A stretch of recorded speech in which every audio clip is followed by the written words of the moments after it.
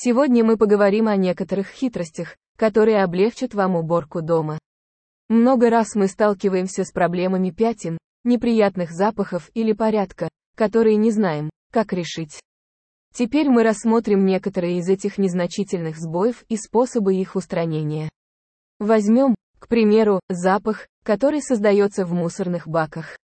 К настоящему времени мы знаем, что нам нужно разделять отходы, поэтому под раковиной у нас будет несколько контейнеров, чтобы разнообразить отходы. Например, у меня есть один для недифференцированных отходов, мокрых и бумажных.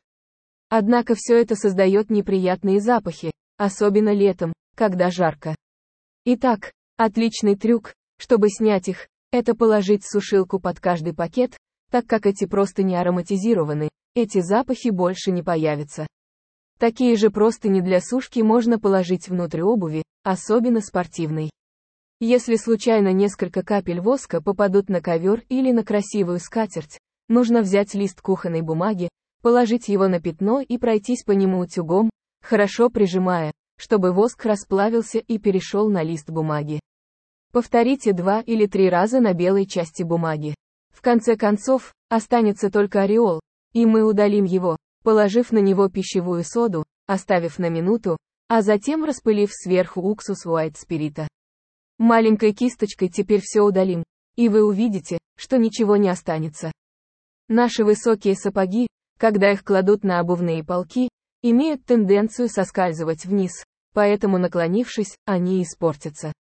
Хороший трюк – использовать картонный рулон, немного кухонной бумаги, когда она будет закончена, и положить ее внутрь, вы сразу увидите, что сапоги останутся стоять, не скользя.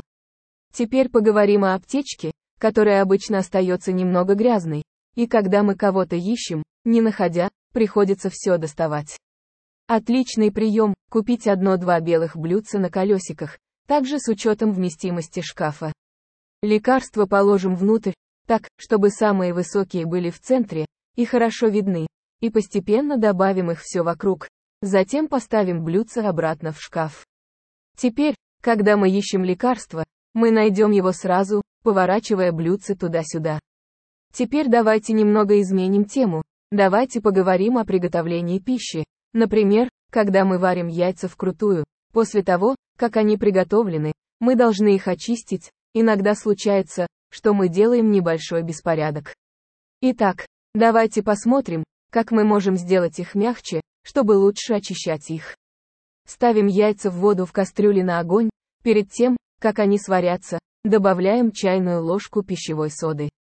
Это облегчит удаление скорлупы. После приготовления достаньте их из воды и попробуйте очистить, это будет очень легко.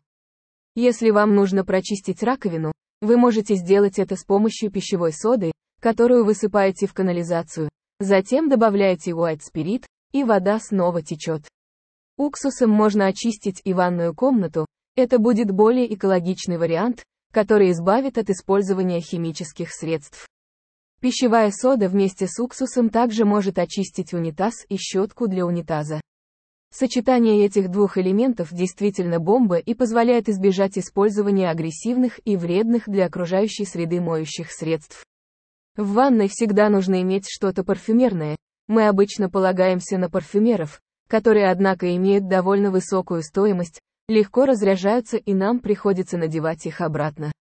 Гораздо более дешевый трюк – положить лист для сушки внутрь картонного рулона туалетной бумаги, поэтому каждый раз, когда вы его переворачиваете, в ванной будет ощущаться свежесть. Этими маленькими хитростями, надеюсь, я хоть как-то избавил вас от работы по дому, который уж точно всегда будет чистым и надушенным.